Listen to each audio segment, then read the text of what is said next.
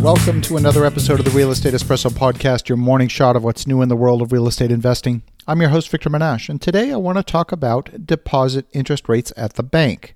Now, the U.S. Federal Reserve has raised interest rates 5 times since 2015.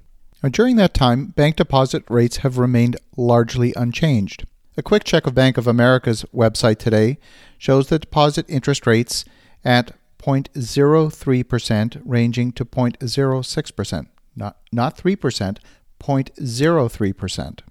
The way banks make money is on the spread between the deposit rate and the money that they loan out to borrowers.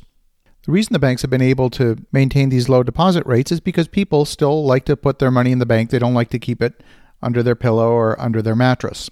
The amount of money the Federal Reserve has injected into the banking system since 2008, frankly, the banks haven't needed a lot of depositors' money in order to conduct business. They've been using money loaned to them from the federal government.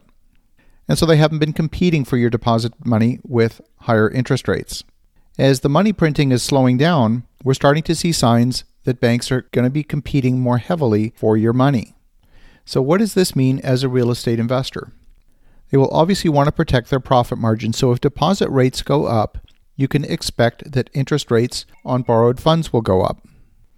Banks make their money, as I said, on the spread between money that they loan and the rate that they pay depositors. So for example, if the deposit rate was, say, 1%, and they're loaning out the money at, say, 4%, they're making 3% on that money. Now, of course, they get to loan out that money more than once. With the fractional reserve system that's in place, they have to maintain 10% of their deposits in actual cash, which means they get to loan out money 10 times for every dollar that they bring in. So let's do some quick math.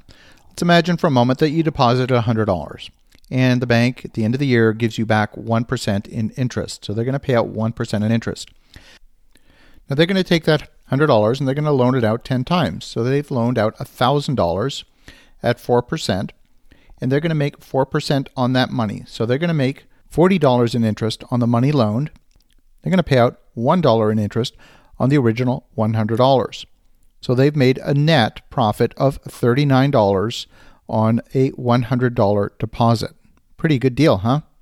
Now you know why the banks have such big buildings and why they can afford to give out a free pen every time you go into the branch. Now, bankers might not be the smartest business people in the world, but they certainly know how to do an interest calculation.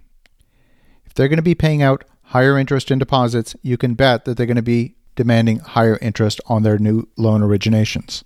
So even if interest rates don't go up at the Federal Reserve level, you can expect mortgage rates to go up as banks become more aggressive in terms of what they offer depositors, and that will ultimately translate into higher borrowing rates for us as real estate investors.